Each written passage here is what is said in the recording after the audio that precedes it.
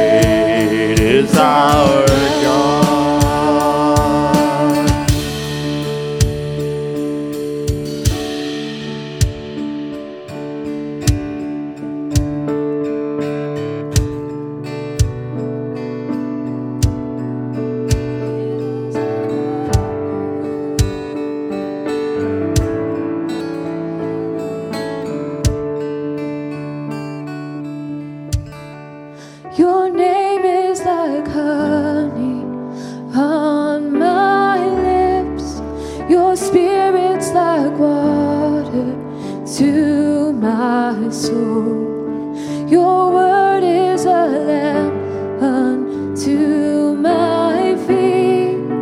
Jesus, I love you.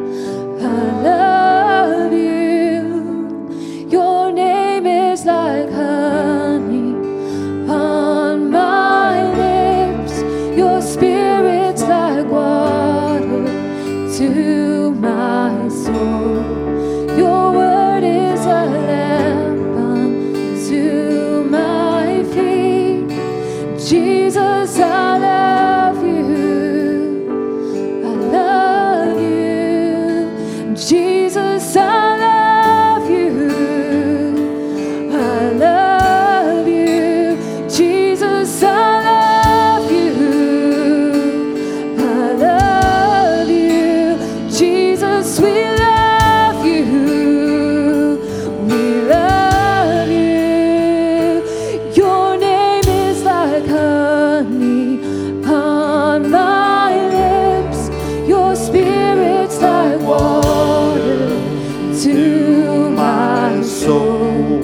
Your word is a lamp unto my feet. Jesus, I love you. I Love you. 'Cause you're the name above all names. You are worthy of all praise. My heart will sing, how great is our God. How great is our God. Sing with me, how great is our God. And all will see how great is our God. How great is our God. Sing with me, how great is our God. And all will see how great is our God.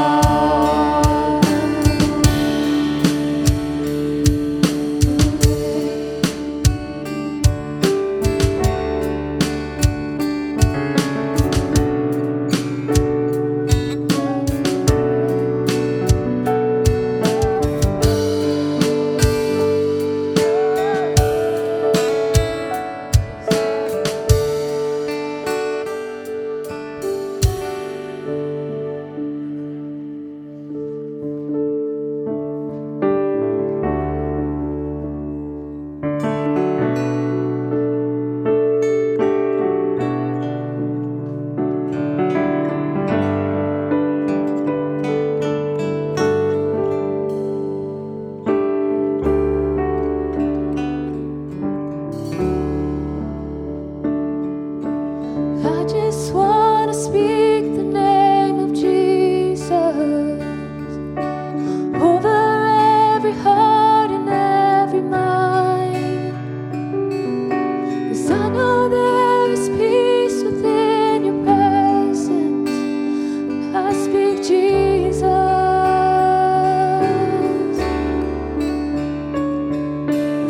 I just want to speak the name of Jesus. Till every dark addiction starts to break. Declaring there is hope and there is freedom. I speak Jesus.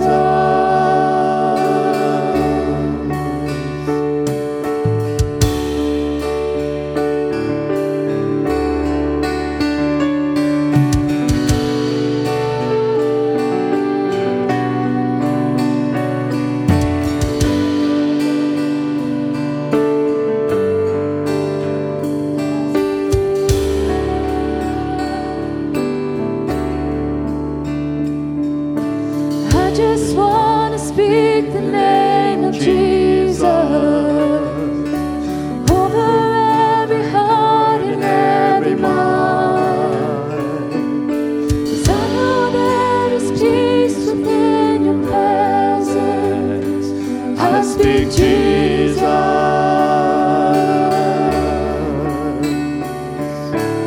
I just want to speak the name of Jesus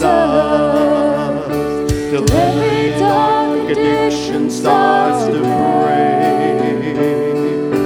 Declaring there is hope and there is freedom.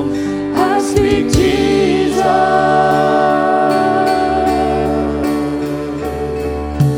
Your name is power. Your name is healing. Your name is life. Break the stronghold, shine through the shadows, burn like a fire. Your name is power. Your name is healing. Your name is life. Break every stronghold, shine through the shadows, burn like a fire. Your name is power. Your name is healing. Your name is life. Break every stronghold, shine through the shadows, burn like a fire.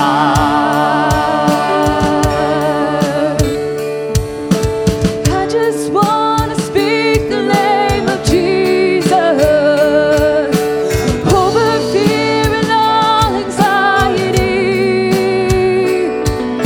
To every soul held captive by depression, I speak Jesus. Let's sing that again. I just want to speak the name of Jesus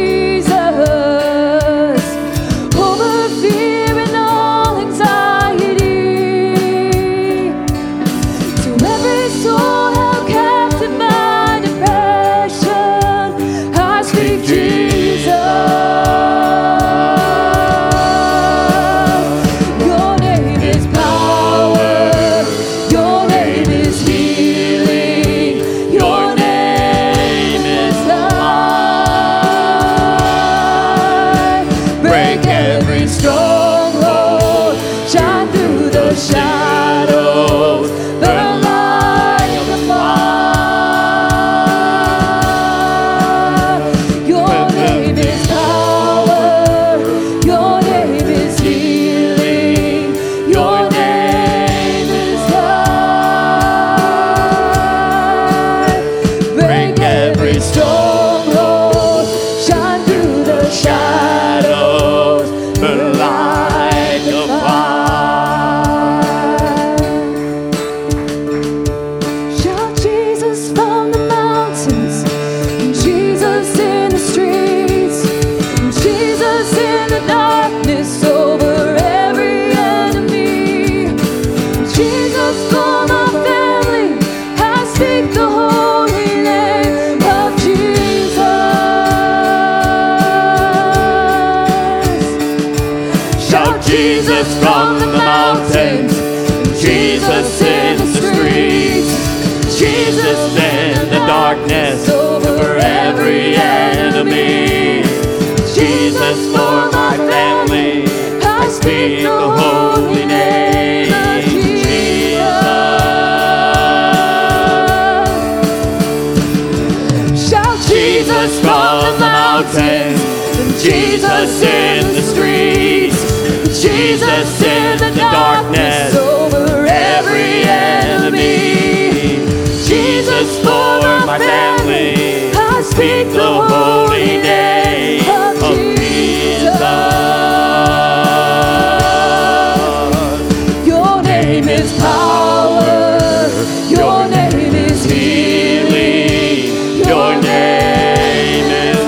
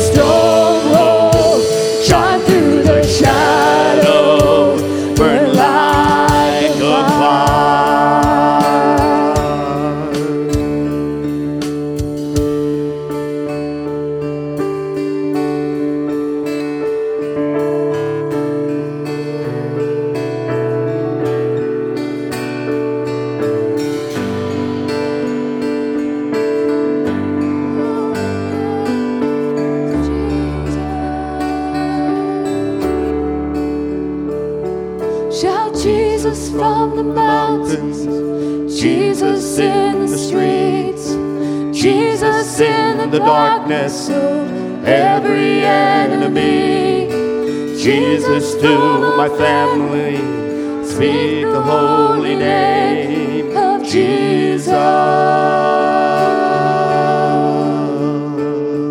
Shout Jesus from the mountains, Jesus in the streets, Jesus in the darkness over every enemy, Jesus for my family, speak the holy name of Jesus. Shout Jesus from the mountains, and Jesus in the streets, Jesus in the darkness over every enemy, Jesus for my family, I speak the holy name of Jesus. Shout Jesus from the mountains, Jesus from the streets, Jesus in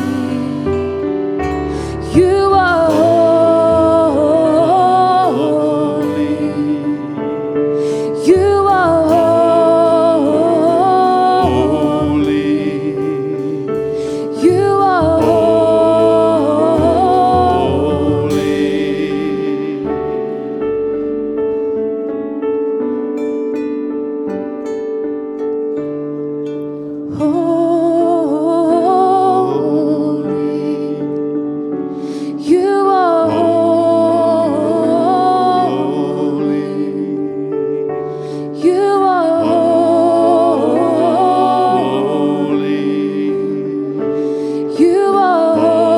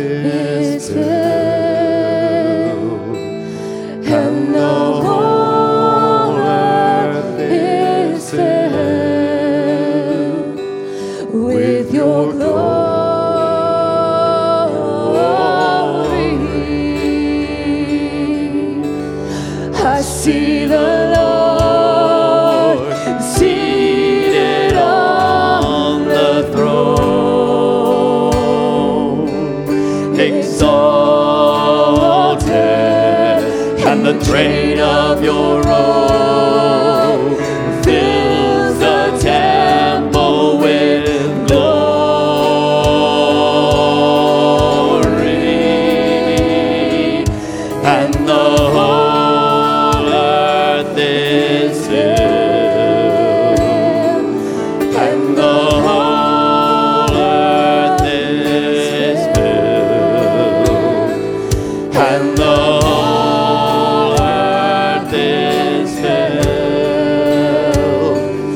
your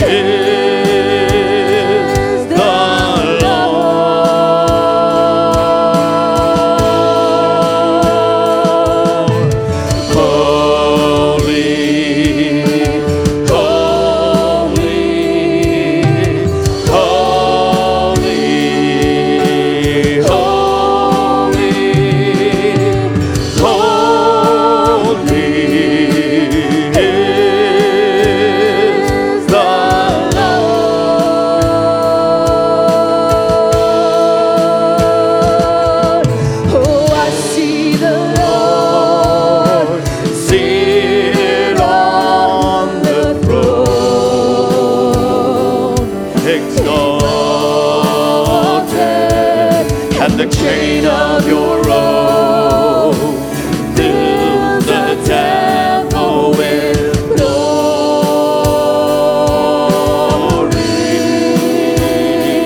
and the whole earth is filled, and the whole earth is filled, and the whole earth is filled.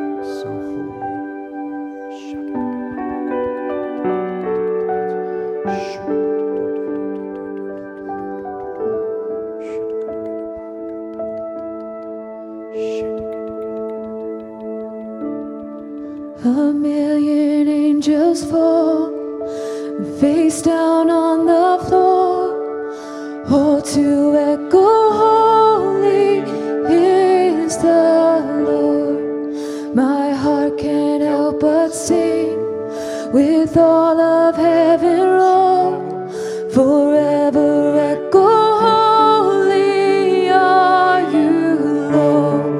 A million angels fall, face down on the floor, all to echo, holy are you, Lord. My heart can't help but sing with all of heaven roar, forever echo, holy are you, Lord.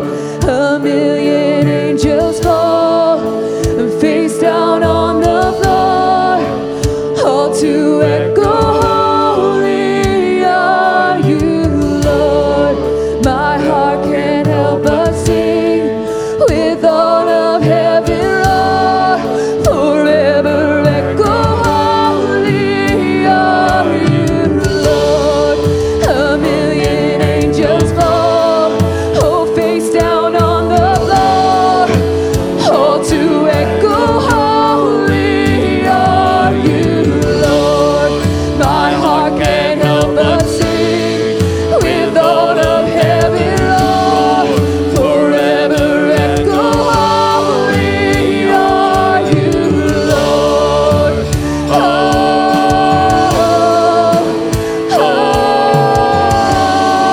forever echo, holy are you, Lord.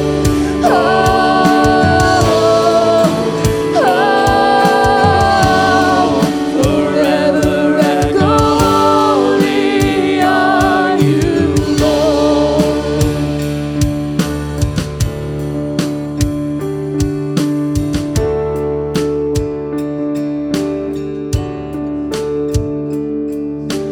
gathered at the highest throne, welcomed by a melody,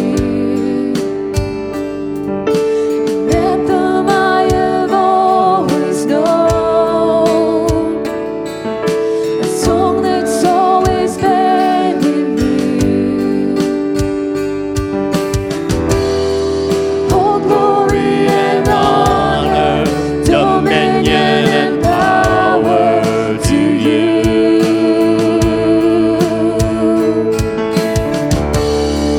A million angels fall, face down on the floor, all to echo, holy are you, Lord.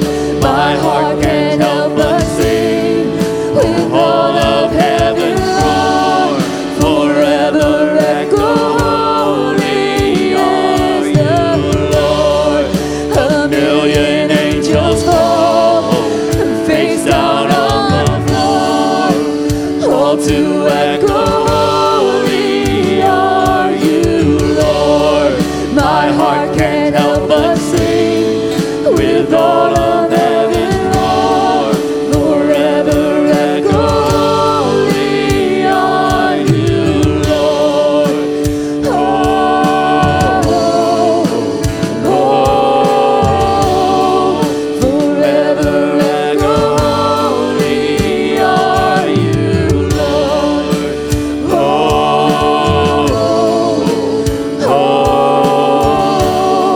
Forever echo, holy are you, Lord.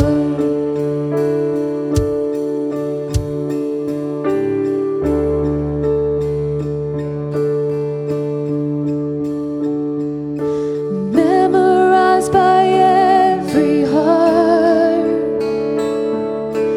written in eternity, every lifted voice apart, joining in the symphony.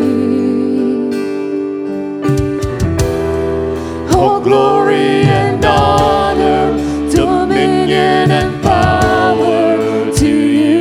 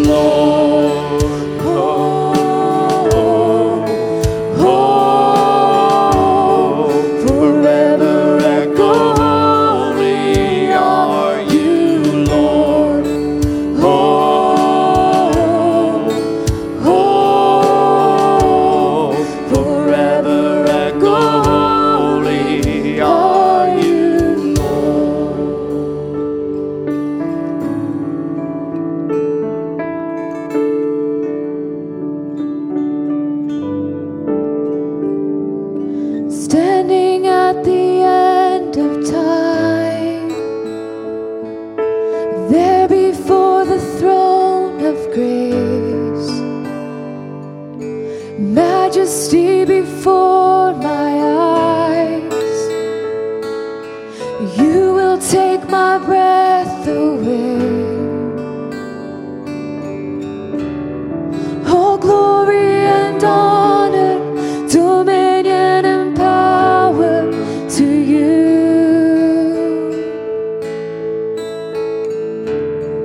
All wisdom and wonder belong to no other but you.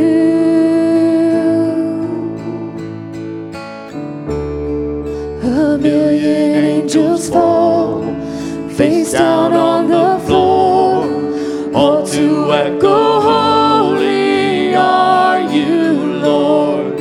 My heart can't help but sing with all of heaven's roar. Forever echo, holy are you, Lord. A million angels fall face down on the floor, all to echo, holy are you, Lord. My heart can't help but sing with all of heaven's roar. Forever echo, holy are you, Lord. A million angels fall face down on the floor, all to echo, holy are you, Lord. My heart can't help but sing with all of heaven's roar. Forever echo, holy are you,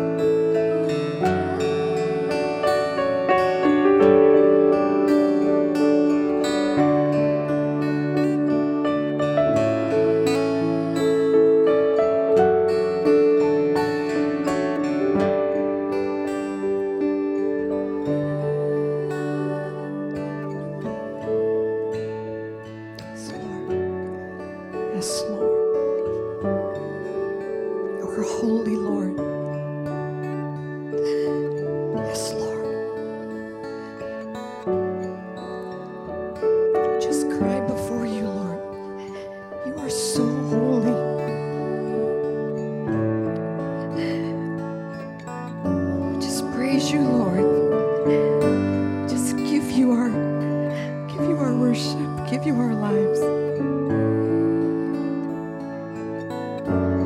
So holy you are. So holy. So holy.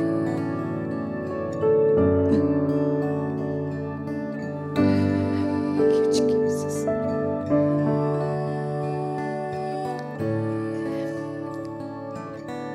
As we transition into communion, before we do, step in and break the bread and drink of the cup together.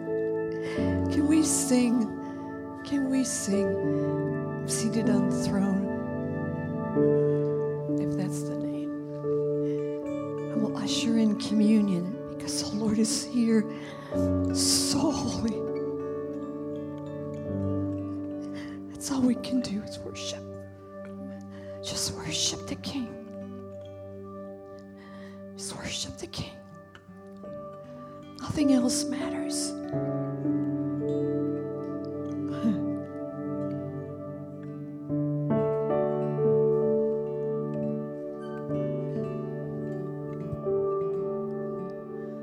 I see the Lord seated on the throne,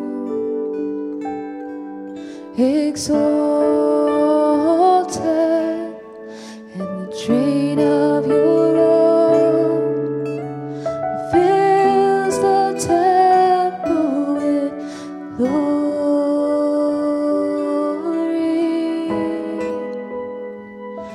and the whole earth is filled, and the whole earth is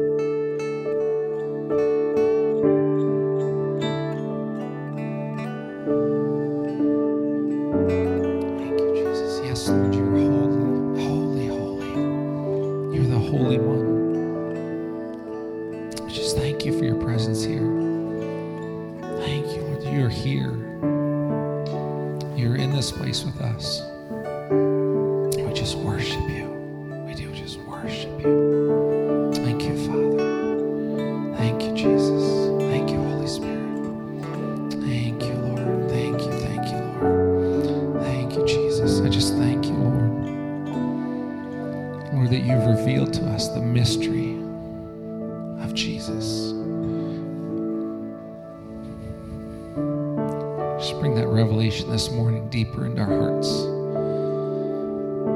That mystery that you hid so that it could be found by your people. You hid it so that we could seek it out with you, that we could press in and just step into that with you, Lord. You've saved us, Lord. You've washed us. You've cleansed us. You're the worthy one. We just declare, worthy are you, Lord. Worthy are you, Lord. Worthy are you, Lord Jesus. Worthy. Thank you, Jesus. Thank you, Lord. Thank you, Lord. Yes, Lord. Yes, Lord.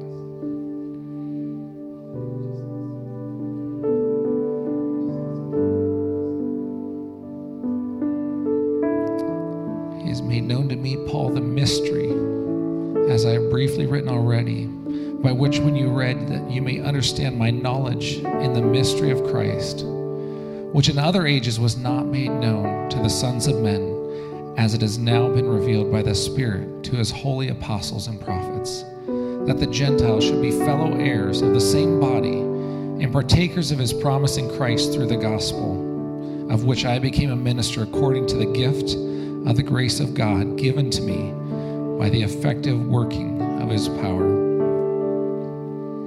To me, who am less than the least of all the saints, this grace was given, that I should preach among the Gentiles the unsearchable riches of Christ. The unsearchable riches of Christ. He calls us to search him out, but they're so many, they're so full. He is so full, he's so big. The unsearchable riches. And to make all see what is the fellowship of the mystery, which from the beginning of the ages has been hidden in God, who created all things through Christ Jesus, to the intent that now, everyone just say now with me. Now, we're partnering with this now, in this time. This is for us.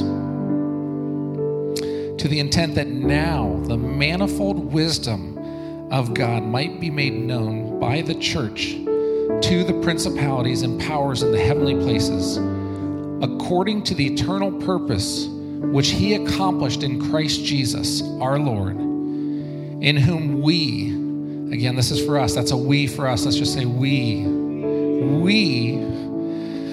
have boldness and access with confidence through faith in him. We have boldness and access.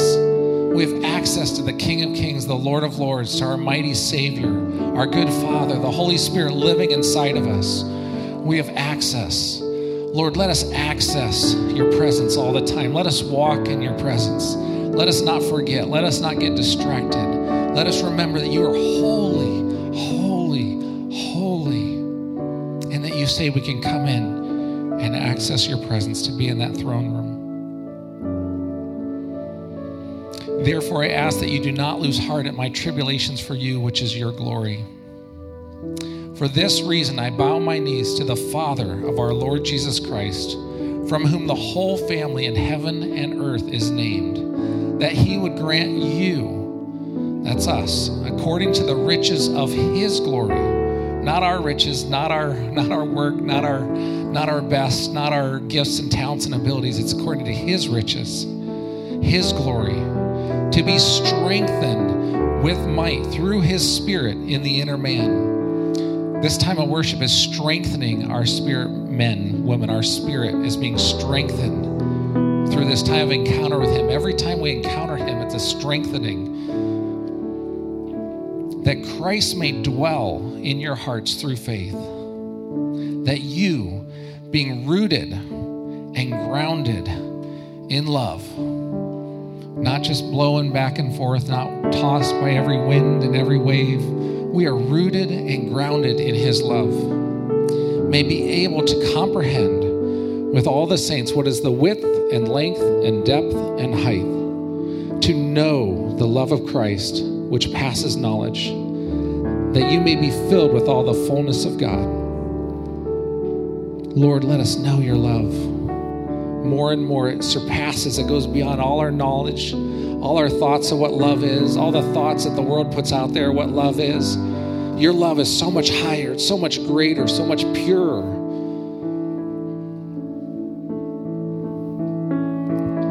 That we would be filled with all the fullness of God. Lord, you want us to be filled. Fill us today, Lord. Fill us with your fullness. Holy Spirit, come and fill us. We invite you in this time of communion, this time of connection with you. Fill us with all the fullness of you. And I love this ending. Now to him who is able to do exceedingly abundantly above all that we ask or think, according to the power that works in us, to him be glory in the church by Christ Jesus to all generations, forever and ever.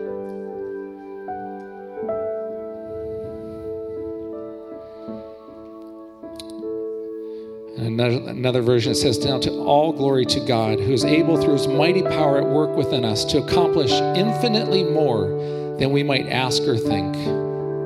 Glory to him. Never doubt God's mighty power to work in you and accomplish all this. He will achieve infinitely more than your greatest request, your most unbelievable dream, and exceed your wildest imagination.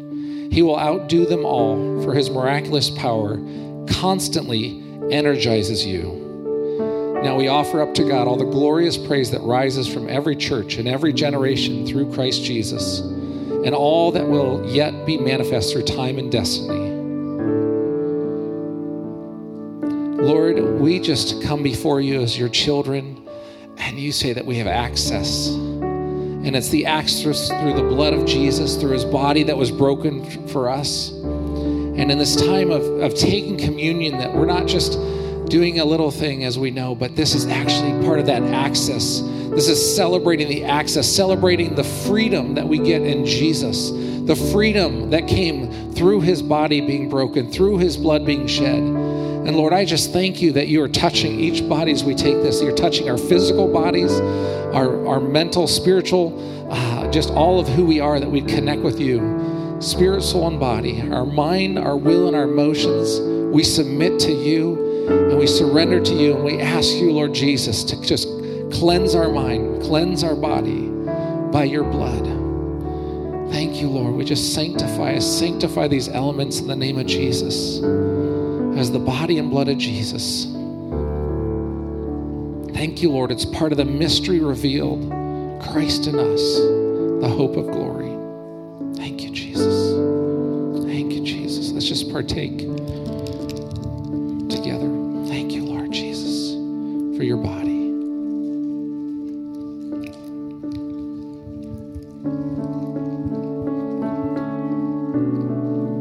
Thank you, Jesus, everything you gave up for your great love, your incomparable love, part of the incomparable riches that you have for us. Thank you, Jesus, for your blood that was shed, through which we have the remission of sins, healing in our bodies, healing of our minds. Thank you, Jesus. We just partake right now.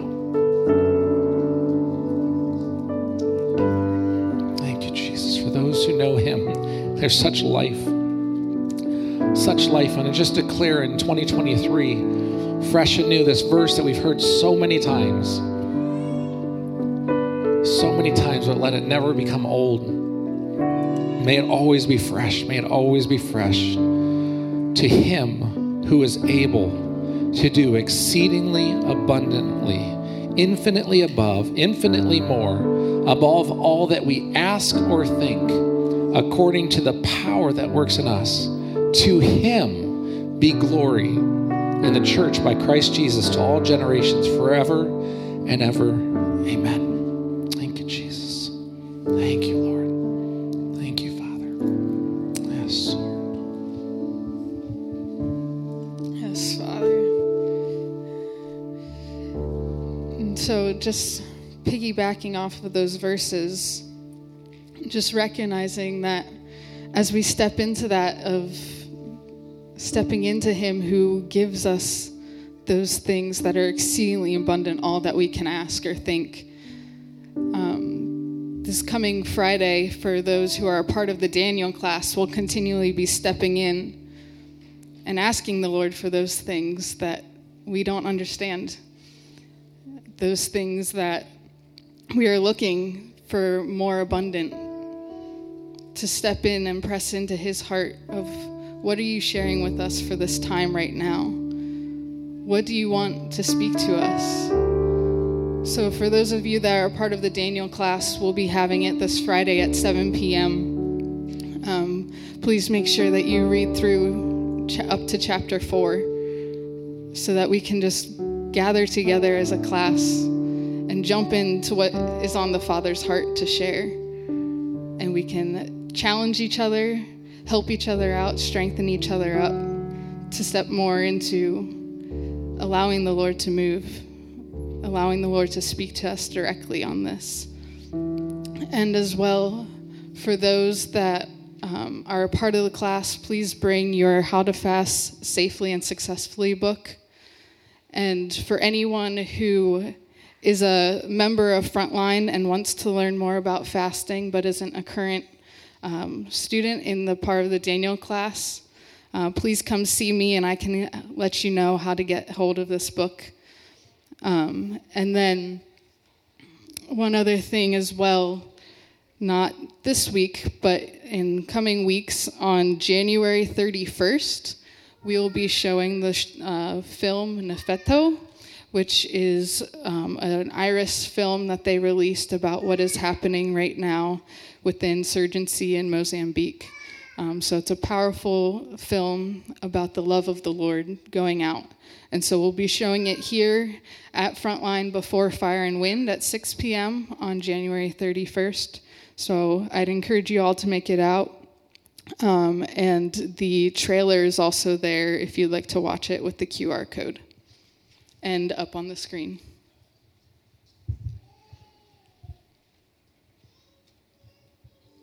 Since 2017, the insurgency in Mozambique has been blamed for more than 3,000 deaths, with more than 800,000 people displaced and more than 1 million in need of food aid. There are even reports of beheadings of children as young as 11, 12 years old.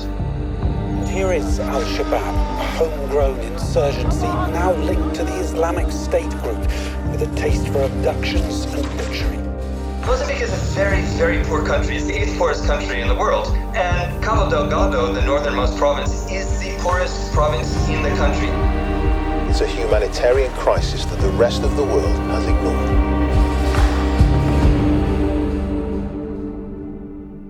Many of our friends have lost their homes.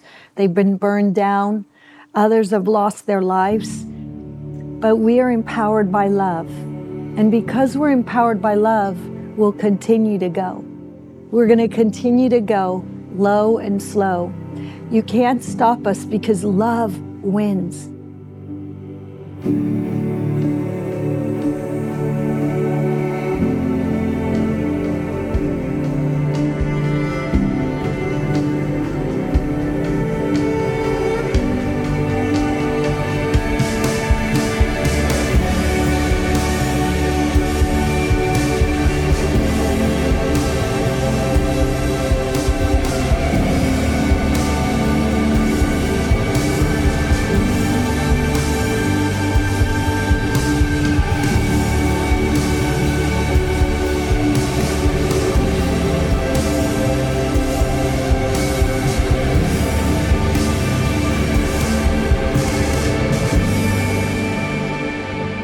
Instead of being overwhelmed by a world filled with so much pain, where extremists come and war happens. Instead of being overwhelmed by that, we're empowered by the love of a God who is love to stop for the one in need.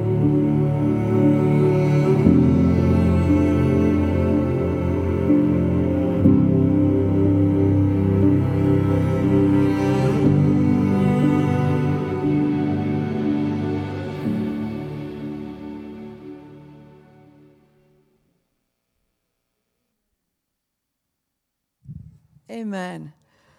What a beautiful morning. What a beautiful morning. Yay.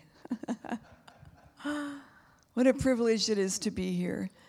What an honor to be able to worship our King in spirit and in truth, and just present our little selves to him. Just saying, here I am. I'm just a little person.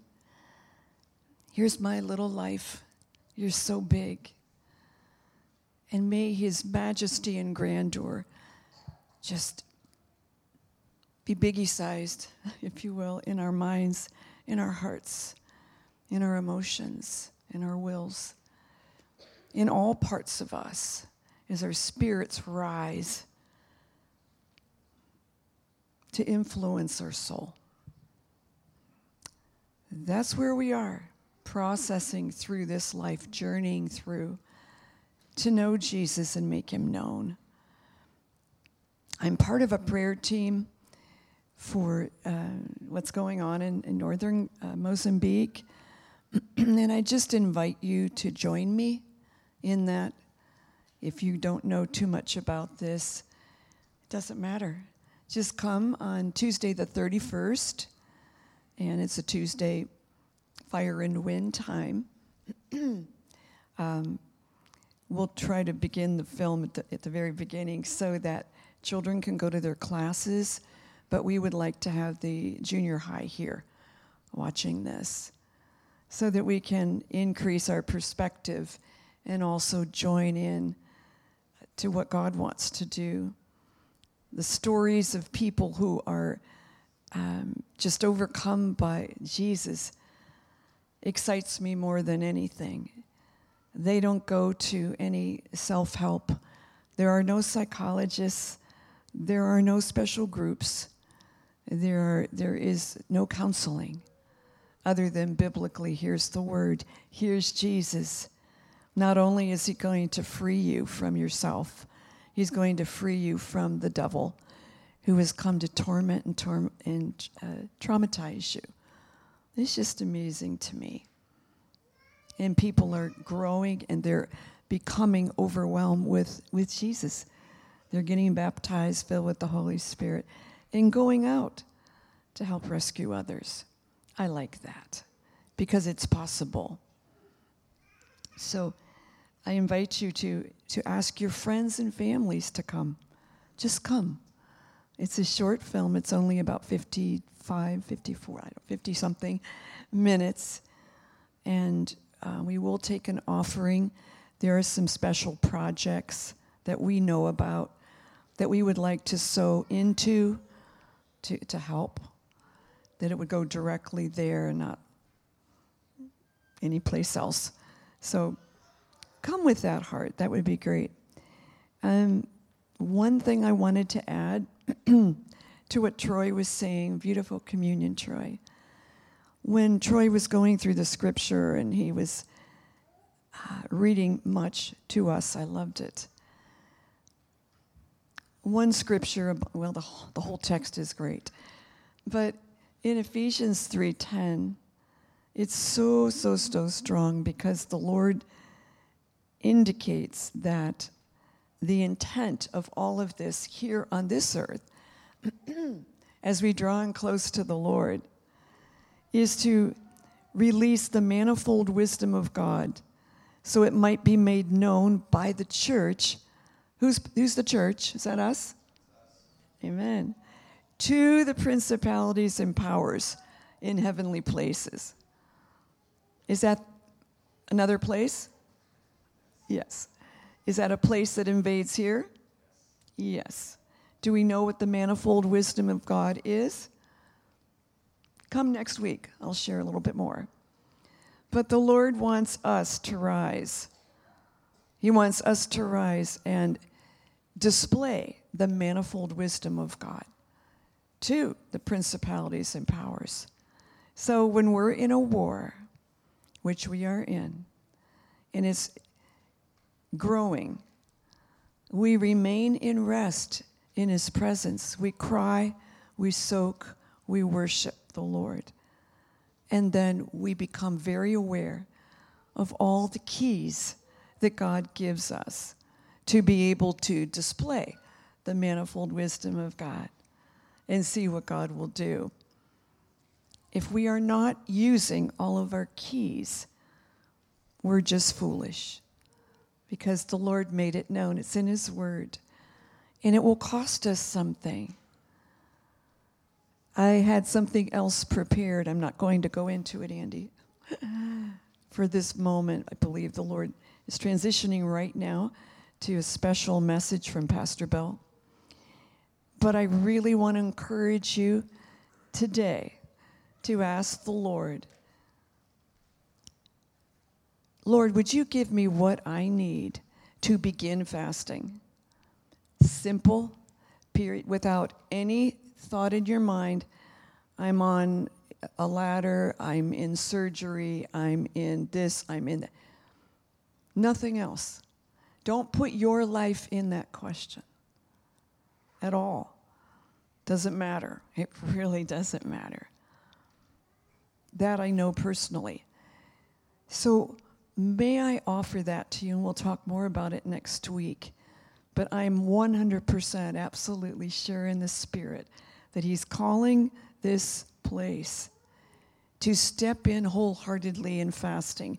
If you attempted it and did it for a while, so to speak, but it's not become your current lifestyle and growing, then you're missing some of the keys. And we're all in this together. So that's what I'm asking. And that's whether you're a baby Christian just starting out, or you've been a Christian for 30 years or more, whatever. I'm asking you to do that because he's told me that. This is a call, this is a mandate on this ministry. And it's very important, okay? Because we'll keep going. So that's what I would suggest to you. And don't wait, because when you are in the presence like this, it's not a big, I didn't hear the Lord, he didn't tell me. It's a mandate, because Jesus says when you fast. So some of us fast a little bit, as little as possible, because we haven't learned how to beat our stomach down or our desires down. But the Lord is wanting to increase us for the manifold wisdom of God to be made known. Amen? Amen. But I want to thank God for the 100 hours of prayer and worship, intercession. Was that amazing? Thank you to all who came out in the middle of the night. Thank you to all who came out at all. Thank you to the worship teams. Thank you to the leaders, intercession leaders. Thank you to all those who put together everything in the back. So grateful. And I absolutely know that we were making the manifold wisdom of God known and pleasing Jesus. I've been wrecked for quite a while here. So I'm still wrecked. Let us be wrecked. You know the old bus we used to have that was black that said wrecked on the outside? Remember that? And then we'd take that downtown and people would get out of the bars. Go, hey man, that's really cool. It's like a black church bus. Is that you guys? What are you? With orange carpet inside and said wrecked on the outside. That drew a lot of people. The Lord says, I want to wreck you so much on the inside that you will be that bus. Amen? So last week, that was just so glorious. I'm so grateful. We have so many testimonies from that. And I want to draw your attention, I don't really have to these beautiful paintings. Mackenzie did the first one, very beautiful spiritual painting. Thank you so much. Prophetic art, which, again, we have done for many years in the past, and we're resurrecting again in a new way. And I just thank God. There's deeper revelation. It's just a better timing to bring it back in. We've always believed in and quote unquote done prophetic art with the children too, but we're introducing that in another way. So I'm very excited about that. So thank you. And Peter's wonderful, I think it's kind of self-explanatory with the blood red roots. It's right there. Is Mackenzie here? Mackenzie, come here for a second. You can just share briefly what the Lord spoke to you so that she can tell you. You may look at that and go, what's that mean? And that's okay, because she was in the Spirit getting it and painted that. So if you don't mind, I'd just share what you were seeing. So this is the earth, and then in the center of it is the... Oh, okay.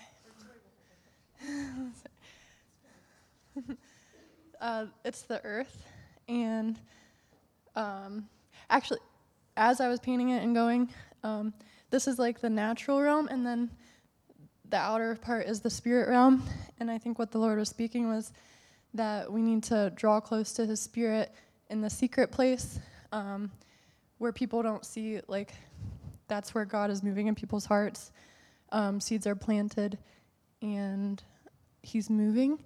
And then as you draw close to His Spirit, your tree will grow and you'll bear fruit. And like this big tree is up in the Spirit. It's seeing in the Spirit because its roots are down deep where people don't see.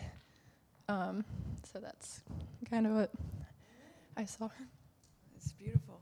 Peter, anything you want to add to what I said about the blood roots? Okay. Just so you know, in the back we have tons of prophetic art. We just need our new building to put it in. We've run out of room. The oaks of righteousness, they are the plantings of the Lord. And our roots are deep and they're strong. And they have to be as big as what's seen above. And that's very important. And the beauty of an oak tree is that it grows very slow, but it grows very strong. And so that it can endure the trials and the tests. And really the essence of this painting is we're rooted and grounded in love, but there's no greater love that we've ever seen than someone would lay down his life for his friends. And we know that Jesus shed his blood. And if I can root my life in anything, it's the blood of Jesus, because it's in the blood of Jesus that I have power to do anything. And from there, the blood and the Spirit are one. And you see that in the blueness of the roots. And that's what I want my life to be.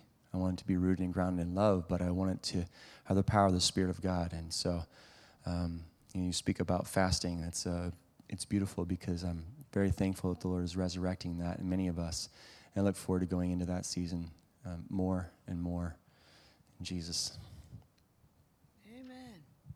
Thank you, guys. Okay. I'm going to release the children to Kingdom Land and have Pastor Bill's message.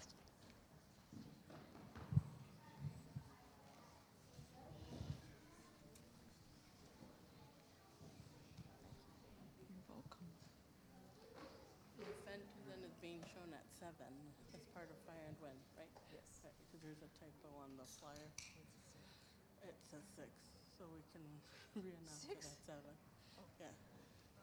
We'll re-announce it. Yes. Thank you. Thank you.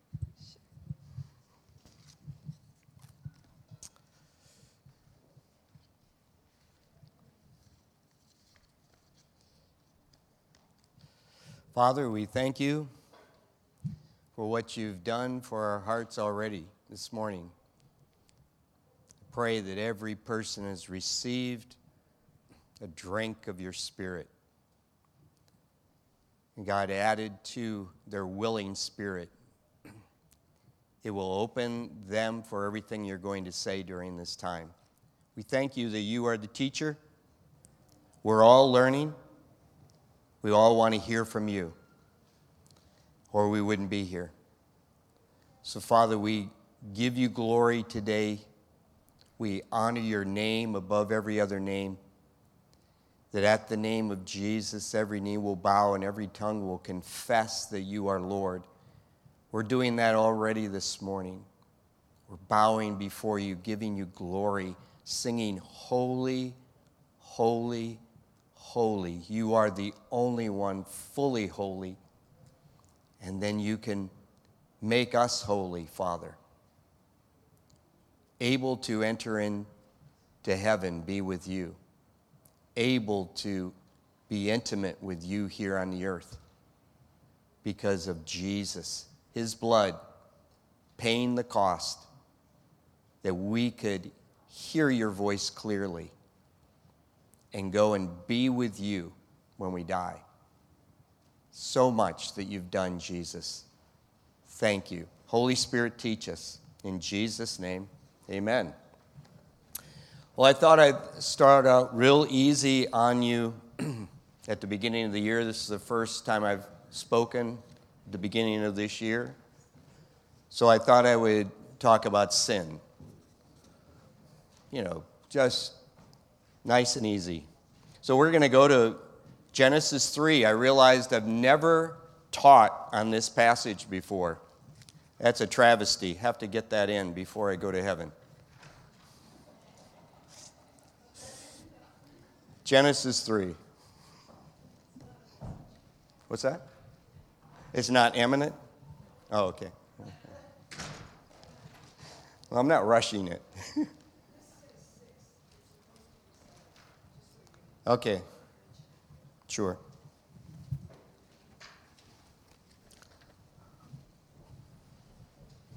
On this flyer, it says 6 p.m., but it should be 7 p.m.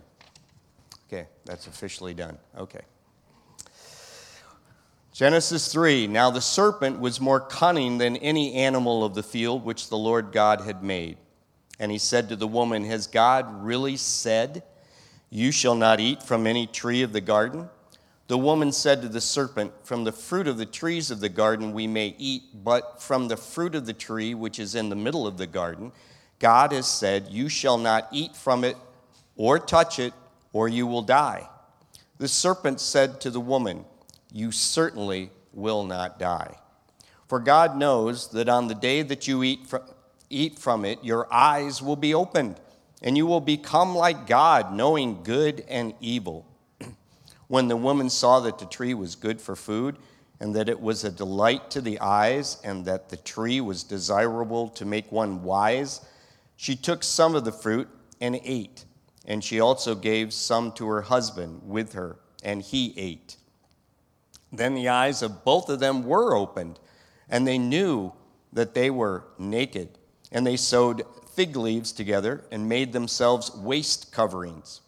Now they heard the sound of the Lord God walking in the garden in the cool of the day, and the man and his wife hid themselves from the presence of the Lord God among the trees of the garden. Then the Lord God called to the man and said to him, where are you? He said, I heard the sound of you in the garden, and I was afraid because I was naked, so I hid myself. So he said, who told you that you were naked? Have you eaten from the tree from which I commanded you not to eat? The man said, the woman whom you gave to be with me, she gave me some of the fruit of the tree, and I ate. Then the Lord God said to the woman, what is this that you have done? And the woman said, the serpent deceived me, and I ate. Then the Lord God said to the serpent, because you have done this, cursed are you more than all the livestock, and more than any animal of the field. On your belly you shall go, and dust you shall eat all the days of your life. And I will make enemies of you and the woman, and of your offspring and her descendant. He shall bruise you on the head, and you shall bruise him on the heel. To the woman he said, I will greatly multiply your pain in childbirth. In pain you shall deliver children, yet your desire will be for your husband, and he shall rule over you. Then to Adam he said, because you have listened to the voice of your wife, and have eaten from the tree about which I commanded you, saying, you shall not eat from it. Cursed is the ground because of you. With hard labor you shall eat from it all the days of your life. Both thorns and thistles it shall grow for you, yet you shall eat the plants of the field. By the sweat of your face you shall eat bread until you return to the ground, because from it you were taken, for you are dust, and to dust you shall return. Now the man named his wife Eve, because she was the mother of all the living. And the Lord God made garments of skin for Adam and his wife and clothed them. Then the Lord God said, behold, the man has become like one of us, knowing good and evil, and now he might reach out with his hand and take fruit also from the tree of life and eat and live forever. Therefore the Lord God sent him out of the Garden of Eden to cultivate the ground from which he was taken.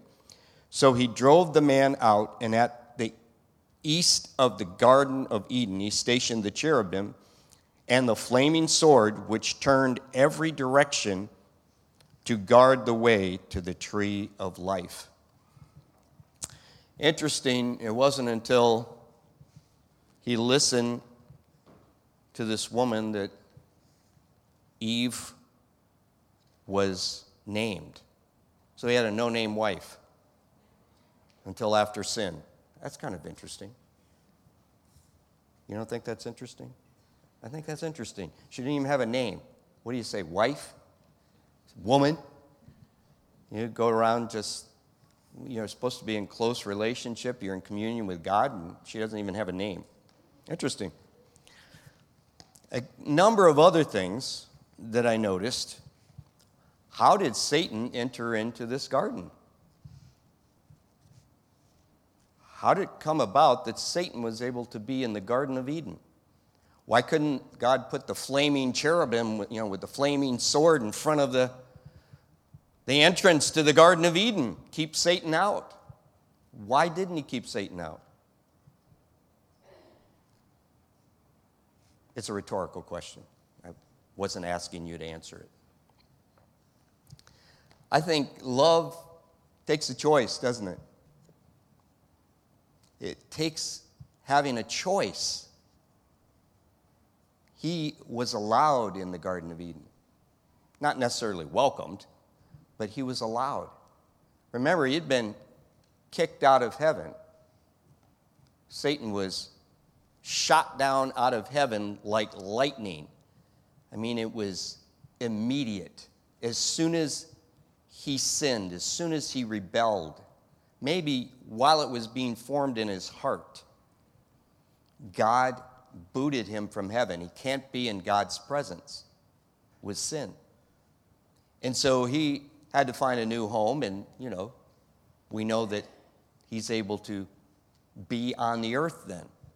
And so, why not try to get another rebellion going? You've got a third of the angels that were kicked out of heaven with you.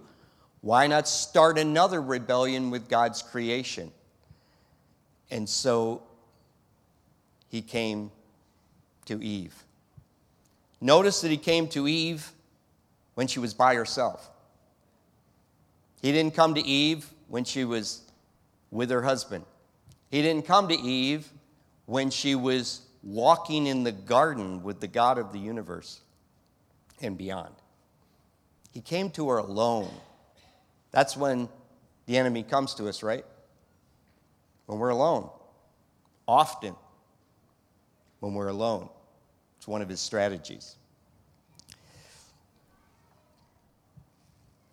We know that the serpent was Satan because in the book of Revelation it tells us that he's a serpent. He's not named here as Satan, I don't think. Maybe I should reread it and make sure. But we know from the book of Revelation that Satan is the serpent. Why wasn't Eve afraid of this snake? There are a few women in here, we've had this challenged in Africa, and some are not afraid of snakes. That's got to be the power of the Holy Spirit. Snakes make me jump a little bit. I'm not necessarily going to run from them, but they make me jump a little bit. There's certain animals that make you jump. Snakes might be one of them. There are other women that, are afraid of snakes. Why wasn't Eve, even the slightest, startled by a snake in the garden? Well, for one thing, fear had not entered into the heart of man yet. No fear. Think of that. You're in the Garden of Eden, and it's beautiful, it's gorgeous, and you're walking with God and so on, but there's nothing to be afraid of. A lion could come up beside you, and you wouldn't have any fear of that lion. You wouldn't have any fear of a dog, a rabid dog. No rabbit. There was no rabies. No rabies. So there were no rabid dogs. There were no dogs that were mean. None. So she's not even the slightest afraid of a snake. And a talking snake. Not even afraid of it. That must have been quite a world where you are not afraid because there's no death. No death. There's nothing to be afraid of. The lion is not going to bite you because you're not his food at that point in time. He's not going to come after you. You're a ruler over him. There's no death, so he can't kill you. He can't rip you to shreds. There's no fear because there's no death. Wow, what a world. We had it made in the shade, and really the shade. If you're naked, you want lots of shade. There's just some interesting things here that I had never thought about. No fear. Not afraid. You're not even thinking about the fact that you're naked. Not even thinking about that. It's not even a problem at all. Well, for one thing, there's no other people there. But that wasn't why they weren't ashamed of being naked in a garden.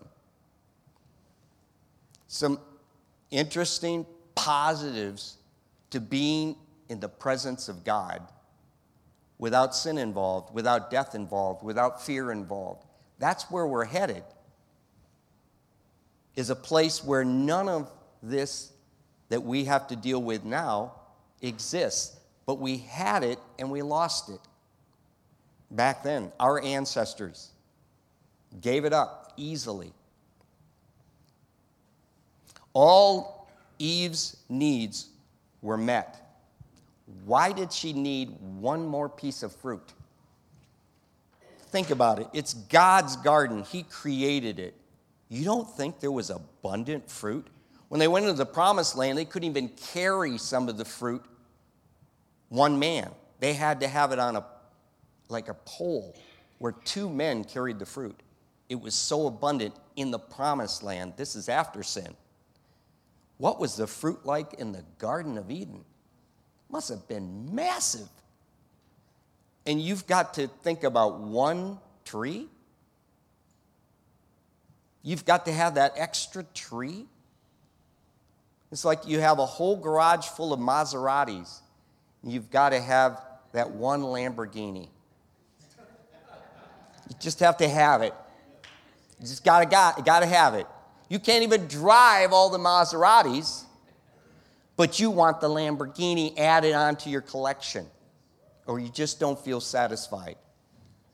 So she's alone. She's away from her husband, her companion in life, whom she was taken out as a rib and turned into a person.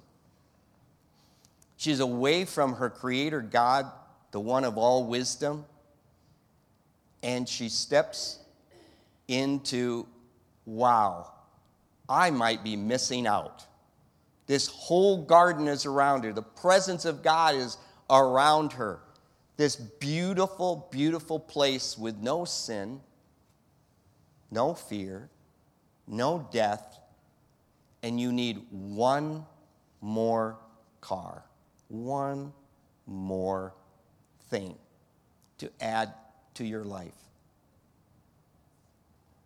The only way she knew it was no on that tree was from Adam, probably. I don't know that the Lord God discussed it with her personally. It doesn't say he did. He told Adam in the previous chapter. Then the Lord God took the man, verse 15, chapter 2, and put him in the Garden of Eden to cultivate it and to tend it. Now think of this. How much work did you really have to do in the Garden of Eden to cultivate it and tend it? These plants just pop out of the ground. The fruit just pops off the trees. So how do you tend it? You just kind of go up and tap it, There it is. Wow. Okay, looking good. Hey, this one looks good. Hey, this tree's doing fine. Hey, everything in this garden's doing great. Okay, I'll report to God. Everything in the garden is still perfect. That's your tending and that's your cultivating. Real tough job. The Lord God commanded the man, saying, this is verse 16, from any tree of the garden you may freely eat. But from the tree of the knowledge of good and evil you shall not eat, for on that day that you eat from it, you will certainly die. Now, this is probably the first warning ever given in the Garden of Eden to the man. First time he gets a warning. One warning, not 712 warnings, not all the warnings out of the Bible that we know of now. He had one warning. And so, of course, when Eve was taken out of his side and made into the no-name woman, he told her, it's only one thing, one warning, just one, here in the Garden of Eden. Well, what is it, my hero, my king? Don't touch that tree in the middle of the garden. Oh, which one? See that one over there? That's why we're over here. That one. Don't touch it.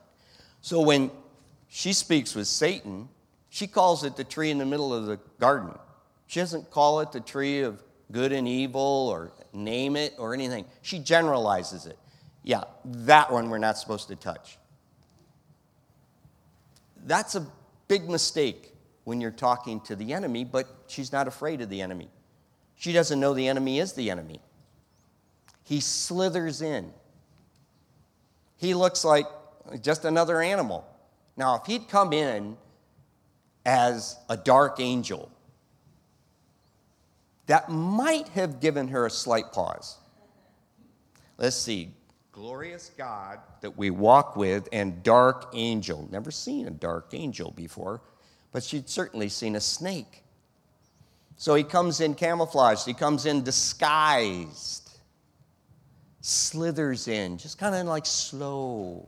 Doesn't even have feet, Just slithers in. Maybe wraps himself around a tree, as you see in a lot of the depictions, and just speaks. Now, what voices has Eve heard? Let's see. God heard his voice. They walked with him in the midst of the garden, in the middle of the garden. And her husband. Wow. 2 voices is all she's heard. And they have both been good for her. She's fully protected. She's fully taken care of. When God's presence comes close, she feels that complete Father.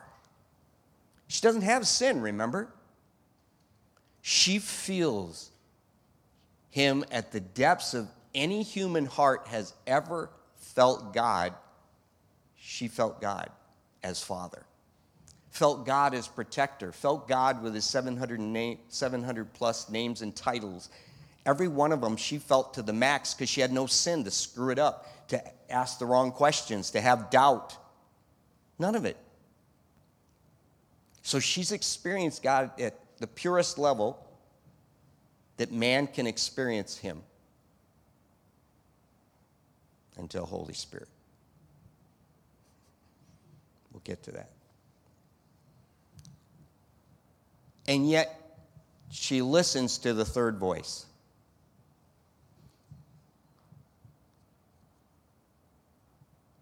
We have voices in our life. God chooses to speak to us in so many different ways, we can't even list them all. He speaks out of his word. He speaks to our spirit and speaks, from within when he speaks. He speaks out of his presence. He speaks out of worship. See, not all of what God does to speak to us are in words. He can impact us as a form of speaking in a number of ways. Dreams, visions, pictures, words, still small voice of the Holy Spirit. When worship overwhelms us, he's speaking to us. It's an atmosphere that he's speaking to our spirit. Our spirit doesn't necessarily need words. It needs encounter. It needs experiences with him. All the things we were told maybe in other places where Christians gathered, you can't trust that. You might get off. You might go in the wrong direction if you start listening for the voice of God. You need to be in the Word of God. Well, how do we understand the Word of God if we don't listen to the voice of God? If we don't listen to the Holy Spirit who is speaking to us, giving us encounters where he speaks through the encounters, speaks through worship, speaks in an atmosphere. Like this morning, it's very quiet. I'm sure you can hear Holy Spirit because it's so quiet in here. I'm kind of feeling a little weird up here because some people, all these questions that I'm talking about.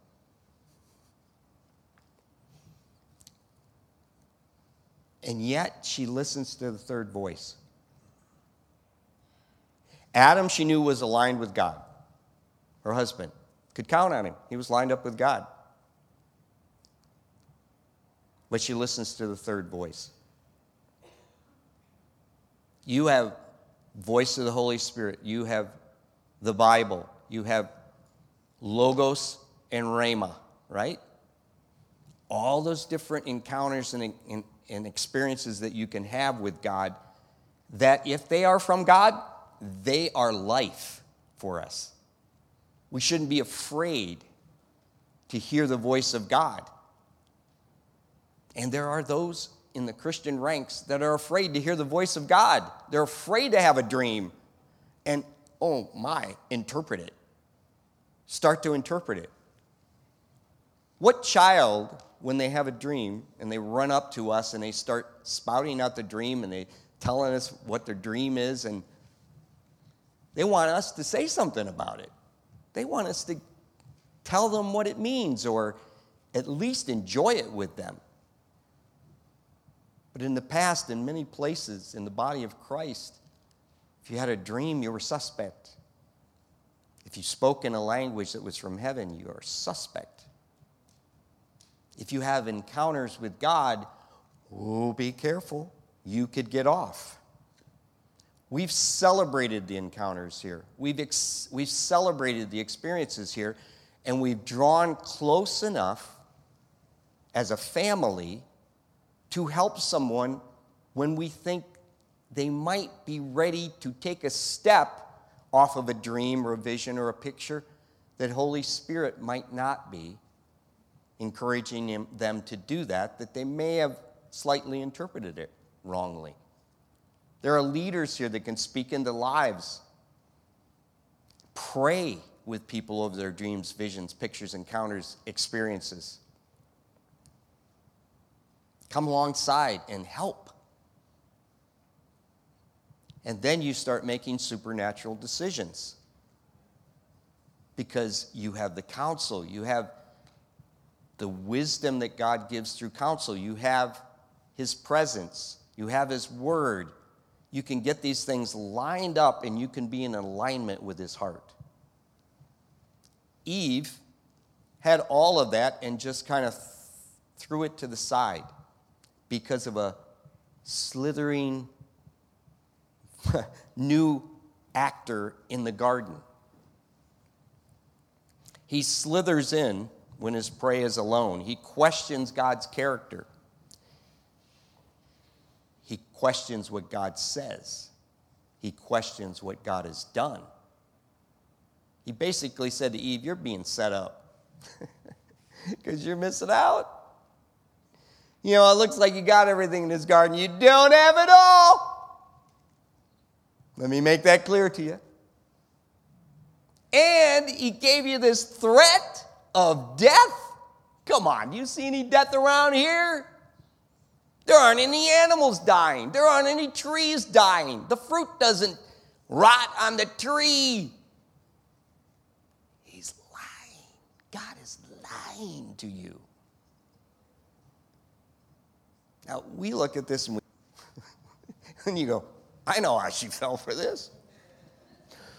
I fell for this. I've fallen for this many times.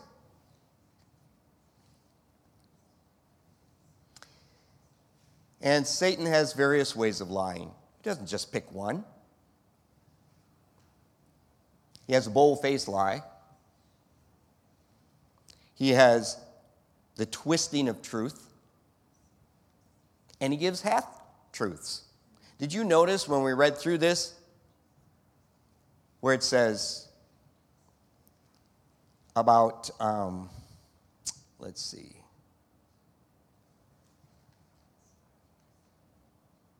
You will know good and evil, Satan says to her. You will know good and evil. Later on, because they knew good and evil, they had to leave the garden. What's God's plan for us? Was God's plan for Adam and Eve? To know only good. Not the evil part. God's the only one that can handle the evil part. We can't handle the evil part. We get tempted by it. You would think we wouldn't? If we have a relationship with God, if we are close in His presence and have that, walk in His presence, the Holy Spirit within, which Eve didn't have, we have the Holy Spirit within to keep us from sin. Eve didn't have that. She didn't have that advantage. She could walk with God in the garden, but the Holy Spirit, God Himself, didn't dwell inside Eve. No excuse for Eve, because she could have run off to her father right there. Hey! You think he wouldn't hear? No matter whether she whispered it. Hey! God would hear. Please, Father, come here. I need you to meet someone. Or even just at that time, the husband. Hey, Adam, you've got a name. Come over here to your no-name wife. Help me out. Met this new actor in the garden. She didn't do either one. She had all she needed. She didn't have Holy Spirit living within, but she had all she needed to make the right choice here. Never think that Eve was set up by God to make the wrong choice. No. She could have chosen to love Him, love God. That's our choice. When it comes down, when we're tempted. Oh, we haven't talked about the process of sin. Temptation, right? He tempted Eve. Here's a lie. Will you believe it? Here's something you don't have. Do you want it? Come on down. You can have it. If you'll just forget to listen to God. Just disobey God. Just not listen to his voice. Just forget God for a minute. Come on. He's putting you under some kind of tyrant thing here. You can't experience everything in the garden. What's he, the creator? Why does he have a say in it? Live a little. Rebel a little. Sin a little. Not going to hurt you? You might get some real good stuff out of it. A new Lamborghini to add to your Maseratis. So temptation. Then we make the mistake. We look or we continue to look. I was thinking about pastors. Why so many are toppling from their posts? Why are so many falling into sin? Think about it. They go into a counseling session and they hear people's problems. They hear all about the sin that they're involved in and how they feel trapped and captured and they can't get out of it and they're addicted and can't go any farther in life because I can't handle this and I want God, but I'm doing this. Instead, I shouldn't be doing this. How's this happening? I know about Holy Spirit. I know Jesus died on the cross for my sins and rose from the dead. And they hear that day after day, week after week. And the enemy goes, see, you might as well give up. Some cases. There's other problems as well, but you might as well give up. People aren't getting changed. Holy Spirit inside is not enough for people. The Garden of Eden, the way God set it up, wasn't enough for Eve and Adam. It's not enough to have Holy Spirit. He can't really cure the problems in people. You've prayed for deliverance in your office and they're not delivered. You might as well give up. Give in. Cave in. Then they counsel, the beautiful woman or whatever. And they're tempted. And they need to rely on Holy Spirit and not think, well, everybody else, it's not working. God's plan isn't working. Maybe that doesn't even come to mind. They just are downtrodden, discouraged, or whatever it might be. They're not thinking of Holy Spirit. How wonderful he is. They've been doing ministry and getting tired. Or whatever. But there's no excuse, is there? No excuse. However Satan comes in, whoever he comes into, leaders or anyone. Because we have all we need. But if we are tempted, then we look, we take action on the temptation. We look. We desire. We want it. Kind of put Holy Spirit to the side. Keep him away like Adam and Eve hid from God. You desire, then you take or you step into the sin. Sometimes, to feel better, you want to involve other people. It's called the bandwagon. Peer pressure. The more the merrier. You want to have them join in with your sin because you feel better somehow having a group involved in that. Why are there crack dens? Why is it a den? Crack houses. It's not usually one person in a crack house. Why? Because misery loves company. And if you're miserable and you're doing things you shouldn't be doing and you still have that conscience, if there's some little conscience there, or you were a believer at one point, you just kind of chucked everything, Holy Spirit's still convicting you of sin according to John 16. That's one of his jobs. And it's not to condemn, it's to redeem. He wants to pull you out of whatever it might be that's pulling you down. More the merrier. Then you hide from the presence of God. And when questioned, God takes his glasses down like this and he questions you. So were you at the scene of the crime when you took from the tree? Yes, it was my wife. She gave it to me. Now, if I was God, I would have put him through a whole lot more examination than he put him through. Like, so did she tell you it was from the tree in the middle of the Garden of Eden? She tell you it was from the tree of the good and evil? Or did she just give you a piece of fruit? How culpable are you here? Did you ask any questions when she gave you the fruit? Did you say, now this isn't from the middle of the garden, is it? This isn't from the tree of the good and evil, is it? But God just very simply, once he caught them, isn't it interesting? I don't know if you caught this. I just thought it was interesting. Then the Lord called to the man and said to him, "Where are you?" He said, "I heard the sound of you in the garden, and I was afraid because I was naked, so I hid myself." Now, he's not shouting this. God is asking him the question, I think, in his presence. Right, he's right with Adam. He says, "Where are you?" He's right with God. Because God just says, "I heard a sound of you in the garden." No, Adam says, "I heard a sound of you in the garden, and I was afraid because I was naked, so I hid myself." And then God just asks him another question. "Who told you that you were naked? Have you eaten from the tree from which I commanded you not to eat?" See, God knows where Adam is.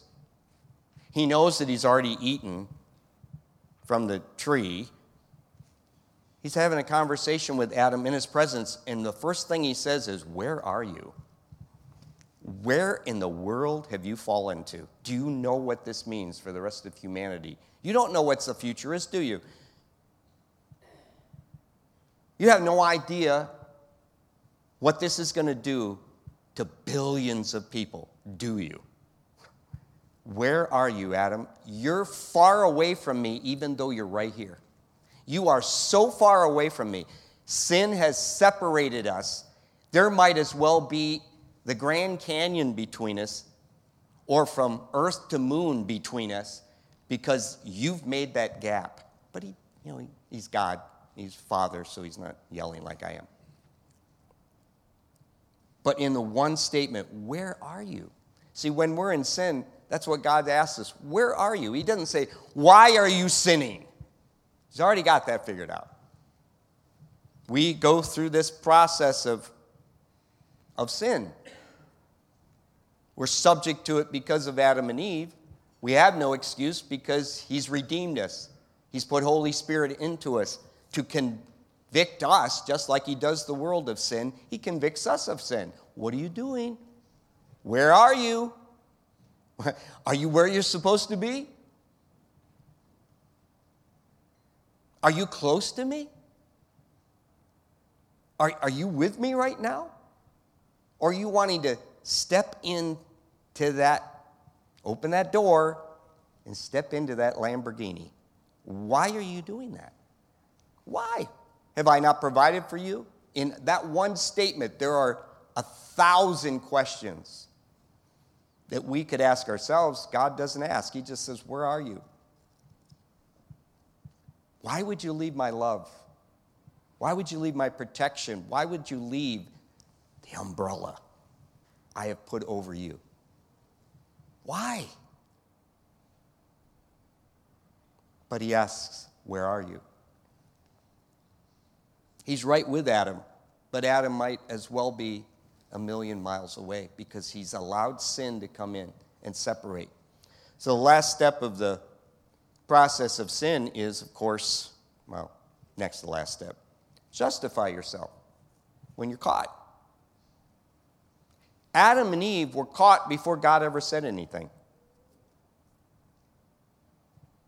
because their eyes were opened.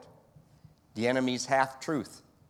Your eyes will be opened, and you'll be like God. Oops, the last part was a lying promise. You won't be like God. You'll be less like God. You were made in God's image. You were at the top of the top, the peak of the peak. And you slid all the way to the bottom for one piece of fruit? The satisfaction of that? And to disobey God? And now you have a sense of evil. And if you have a sense of evil, you can step into it easily. Know good and evil. To know it, you have to experience. To know good, we have to experience it, right? Encounter good. We have to encounter good with God. We have to get close to Him. We have to have the experiences that maybe some say, I'm not going to go that far. I'm not going to have an encounter with God. Well, you're missing life itself. The presence, being in the presence. We say that how many times here every meeting? Oh, we want to be in the presence. We want to be in the presence. That's what Adam and Eve should have wanted. Call Him over. Cry out to Him. Bring Him into the conversation. With Satan, you don't know who's behind that voice, behind that camouflage of a snake. He's not going to come in necessarily start screaming at you at first to get you on a path of sin. He's going to come in and slither. Ask questions. Just ask a question. You get a chance to answer. Oh, well, we just can't touch or partake of that tree. Maybe something in Eve should have figured out that you can't even touch the tree. It wasn't that she ate the fruit. You weren't supposed to touch the tree. And she probably had to travel from where she was over to the tree. She actually had to take some steps towards it. And God gives us that opportunity in those steps towards sin to turn back around. And after we've sinned, He gives us a chance to turn back around. It's called repentance. But before we sin, often there are a couple steps we have to take before it's a slide. And in those steps, she could have thought, oh, my Father's been so good to us. All the goodness of God could have gripped her heart. I don't need this. Who are you anyway? Adam, God, come here. I need you to meet someone. I need you to talk to them. And that's from male or female. We're not just talking about Eve as a woman. We're talking about Eve as a human.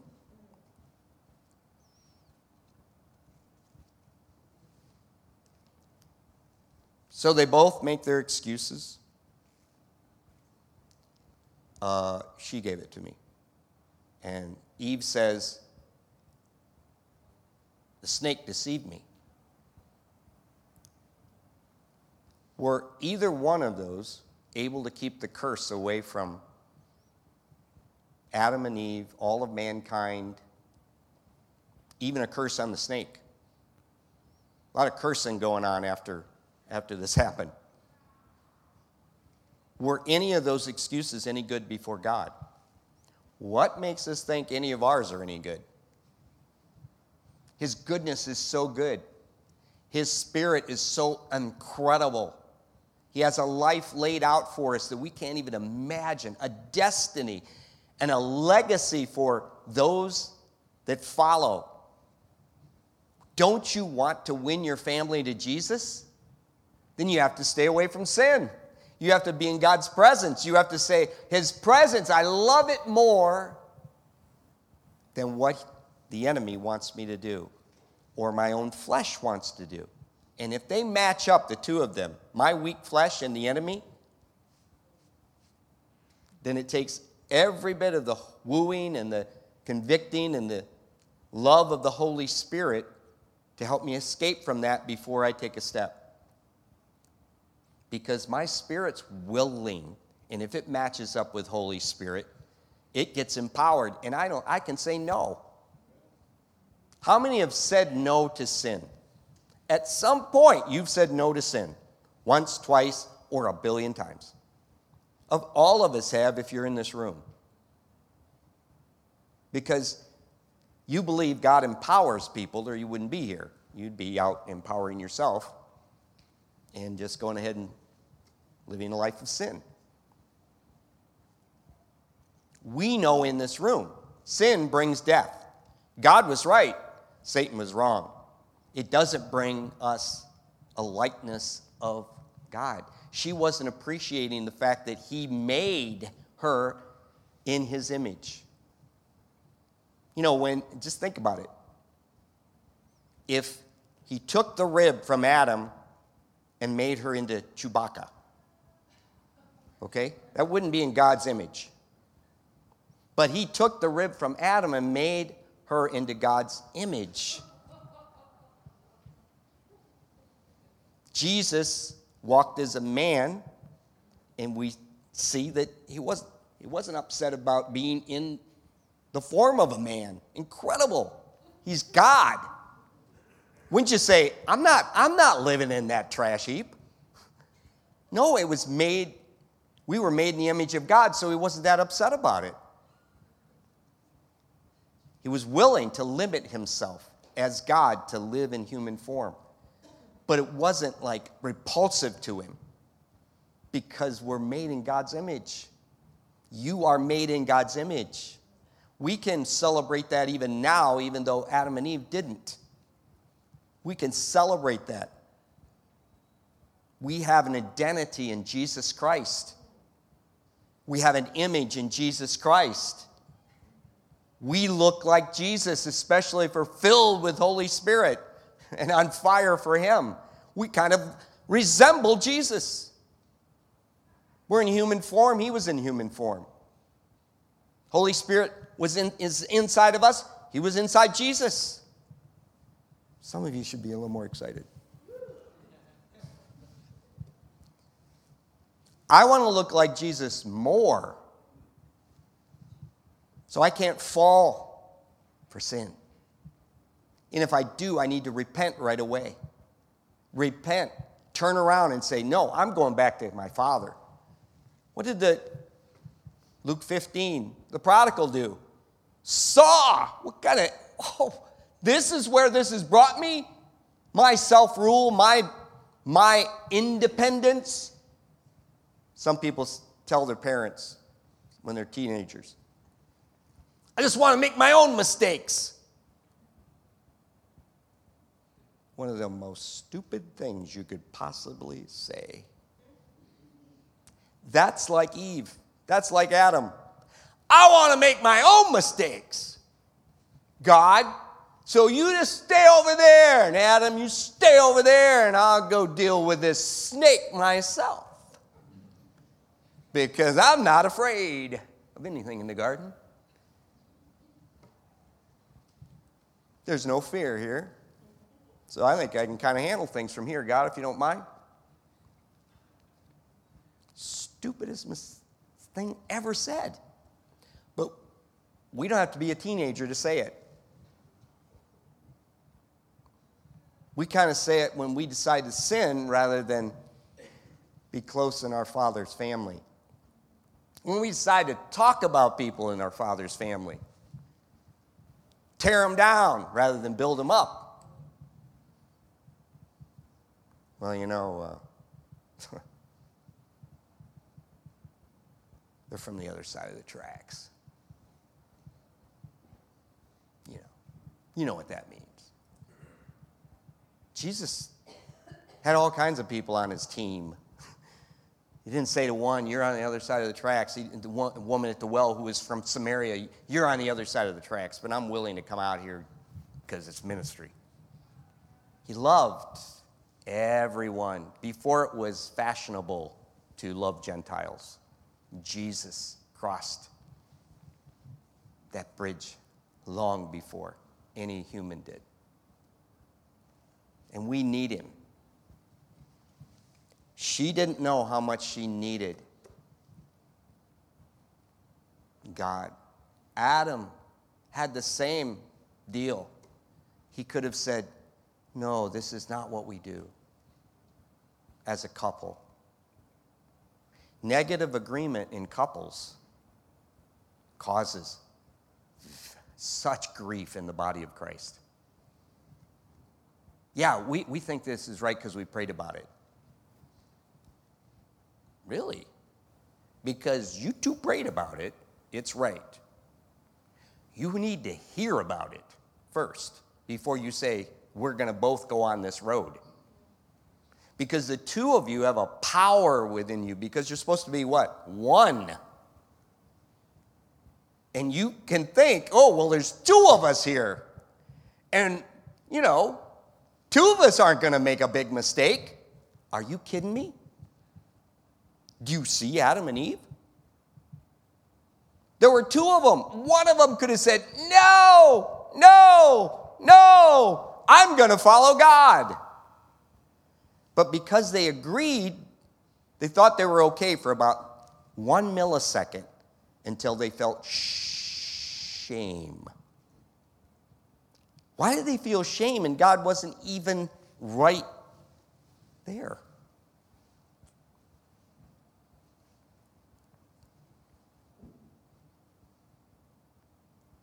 Wasn't right there. Because they hid from him. Why did they feel shame? Why did they suddenly look at themselves and say, we need clothes? We need something to cover ourselves. We're vulnerable here now. We're weak.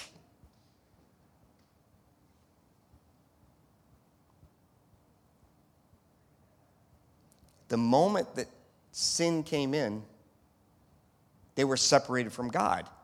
You only feel confident. You only feel strong. You only feel powerful. You only feel full, complete when you're in good relationship with God. As soon as they disobeyed, they were separating themselves from God. That's the big problem with sin. We're separated from God. He can forgive any sin. But if we continue to sin, we continue to be far away from him.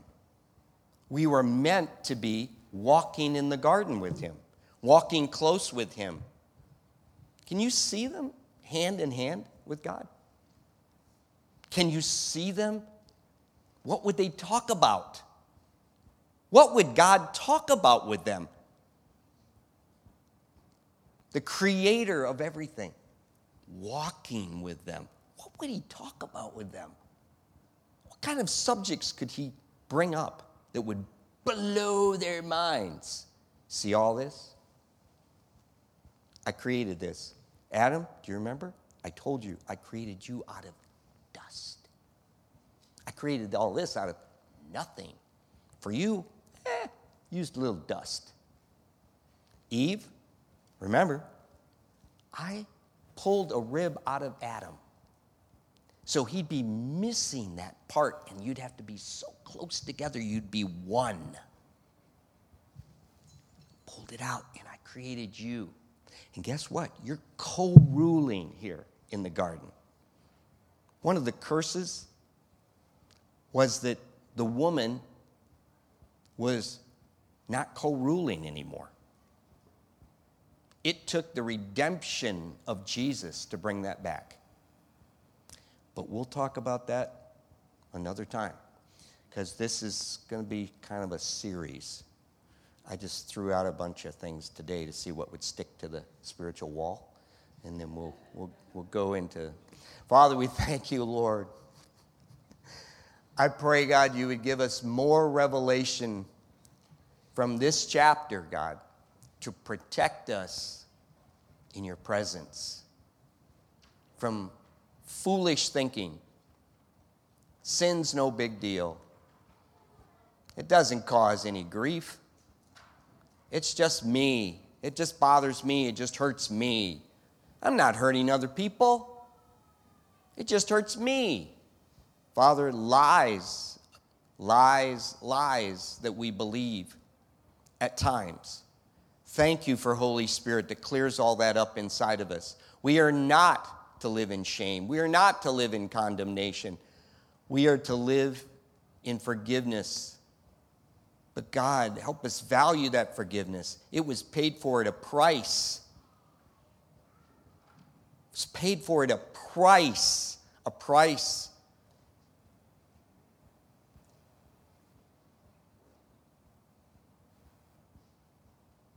Of our Jesus dying. Do we hear it too much that we take it for granted? Eve took for granted all that was around her in the garden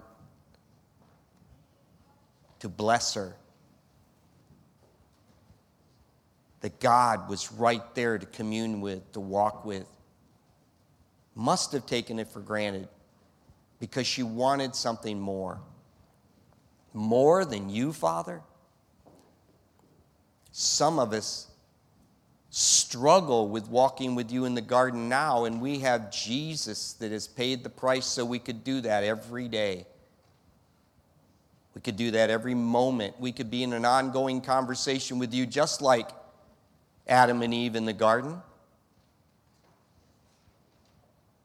And we struggle because now sin has entered into the world. Death has entered into the world. Fear has entered into the world. We struggle with those things, God, now. But we have Holy Spirit to wipe them off the map. If we're willing to believe, we're willing to stand on the top of the mountain, which is you, the rock. Stand on you. We can enter in. We can walk with God in a new garden, the garden of redemption.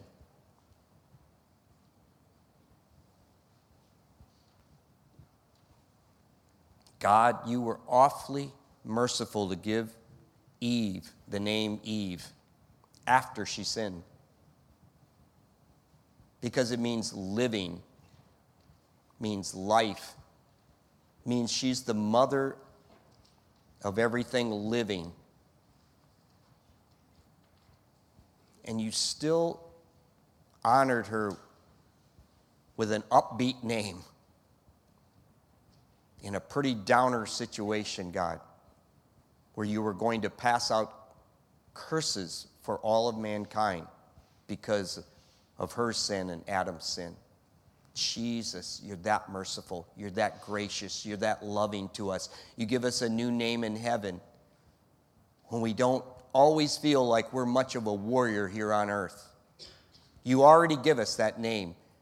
The day we're redeemed, you give us a new name in heaven, not after we've proven ourselves. Thank you for your mercy and grace and love for us, God. May we appreciate it far more when we look back to a couple that threw it away, took it for granted, entered into the human condition at its worst. God, we have every opportunity to rebel against temptation, to rebel against sin. We can rebel against the right source. We can rebel against Satan. You're not my father. You're the father of lies. I rebel against you. I want to live only in Jesus. I want to kick you in the teeth. I want to stomp your head into the ground because Jesus did. I want to keep on stomping. I don't want to let you resurrect. You give us the power to do that, God. We thank you for that. We bless your name today. We want to grow in gratefulness so we don't grow in sin. Thank you, Lord. In Jesus' name, amen.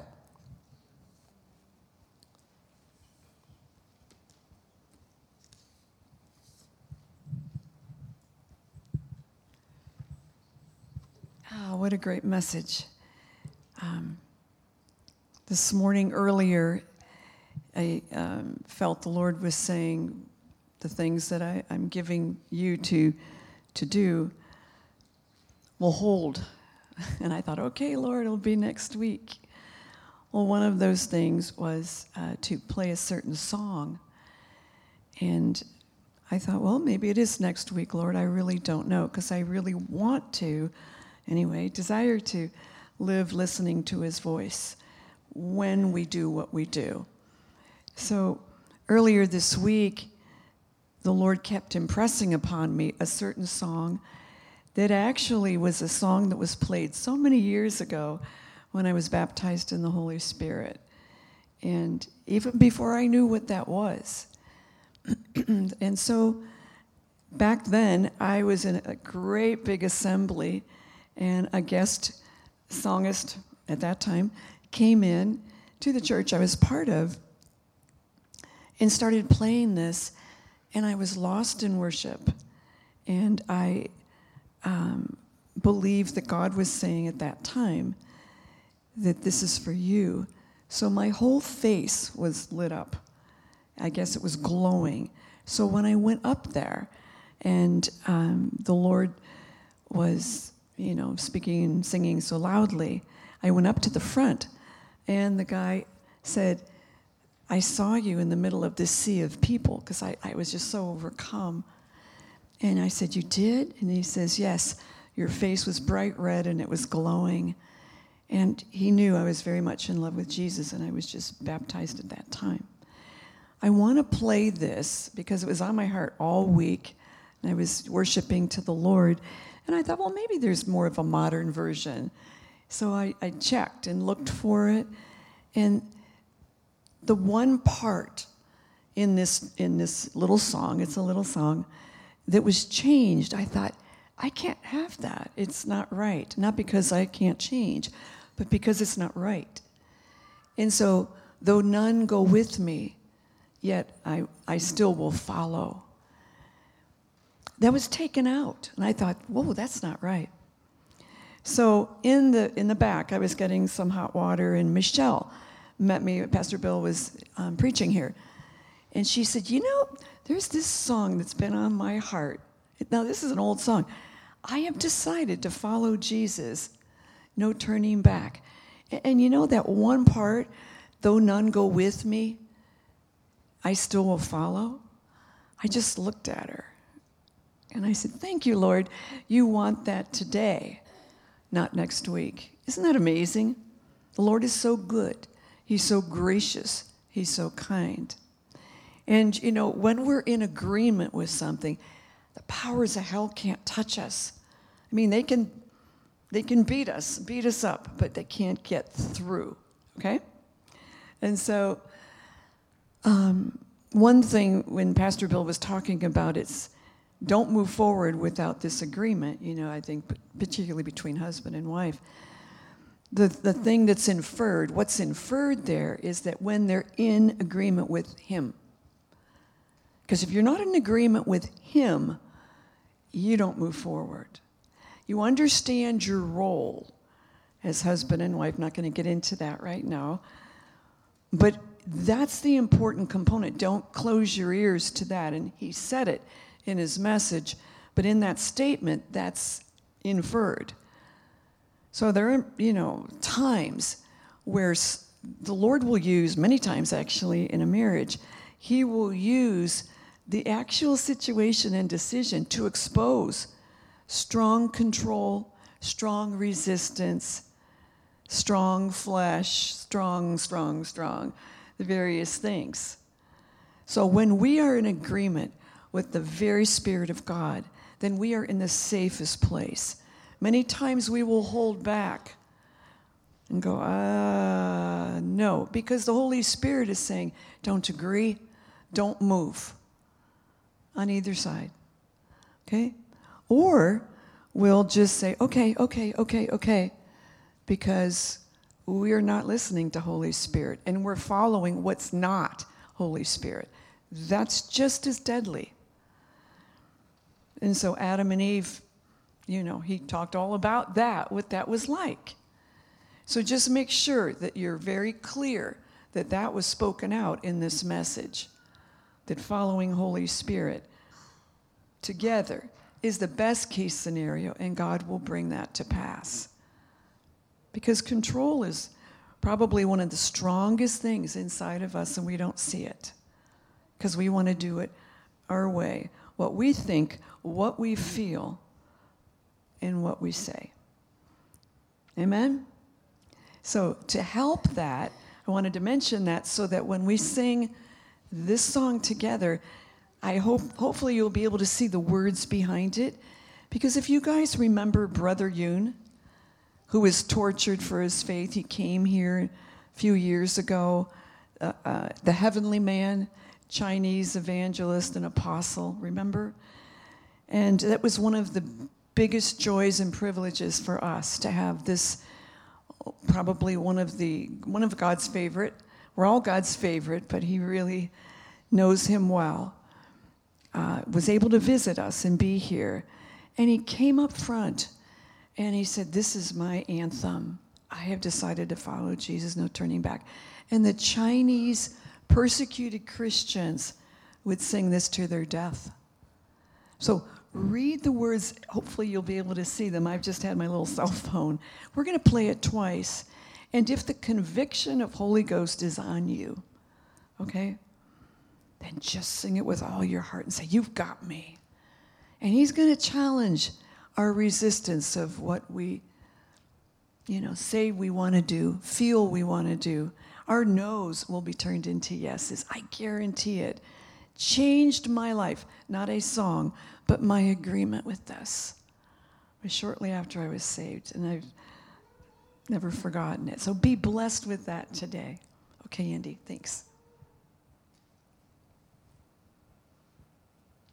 I have decided to follow Jesus. Let me turn the lights off. I have decided to follow Jesus. I have decided to follow Jesus. No turning back, no turning back. The world behind me, the cross before. Yes, the world behind me, the cross before me. The world behind me, the cross before me. No turning back, no turning. Though none go with me, though none go.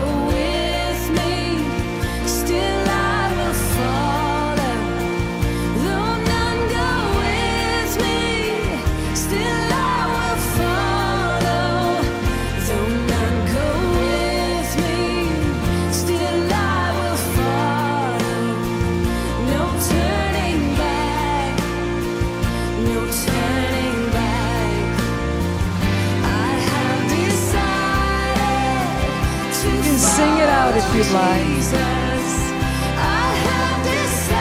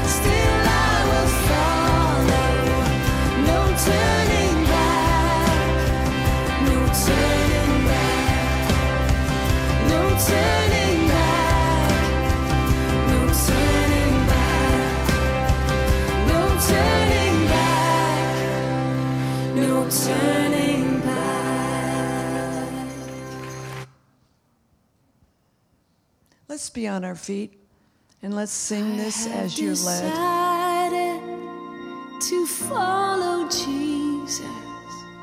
I have decided to follow Jesus. I have decided to follow Andy, you can turn it up a little bit. Jesus. No turning back, no turning back. The world behind me, the cross before. Yes, the world behind me, the cross before me. The world behind me, the cross before me. No turning back, no turning. Though none go with me, though none go with me, still I will follow. Though none go with me, still I will follow. Though none go with me, still I will follow. No turning back, no turning back. I have decided to follow Jesus. I have decided to follow Jesus. I have decided to follow Jesus. No turning back, no turning back. I have decided to follow Jesus. Yes, I have decided to follow Jesus. I have decided to follow Jesus. No turning back, no turning back. Though none go with me, still I will follow. Though none go with me, still I will follow. Though none go with me, still I will follow. No turning back, no turning back, no turning back, no turning back, no turning back, no turning back. Father, we just close today and we thank you so much for the great faith in this room. We thank you, Lord, that you lead us. We thank you, Holy Spirit, that we know your voice. We thank you, Holy Spirit, we're learning more to listen to your voice, your will, your way, your timing. We thank you, Lord, that we have presented ourselves today, again, fresh and new, every day. And we thank you, Lord, that we leave here filled up to overflowing, covered in your blood, with a bloodline drawn around every person here and their families and extended families. We thank you, Father, that we will make known the manifold wisdom of God to the principalities and powers. And we thank you, Lord, that you equip us to keep our eyes on you. Help us do an about face where we need to. Help us to humble ourselves under your mighty hand, and you will lift us up in due time. Thank you, Lord. Our lives are not our own. So we thank you, Lord, that we decree this, we declare this, we thank you for this, and we say amen. In Jesus' name, amen. God bless you all. Have a great day. Bye-bye.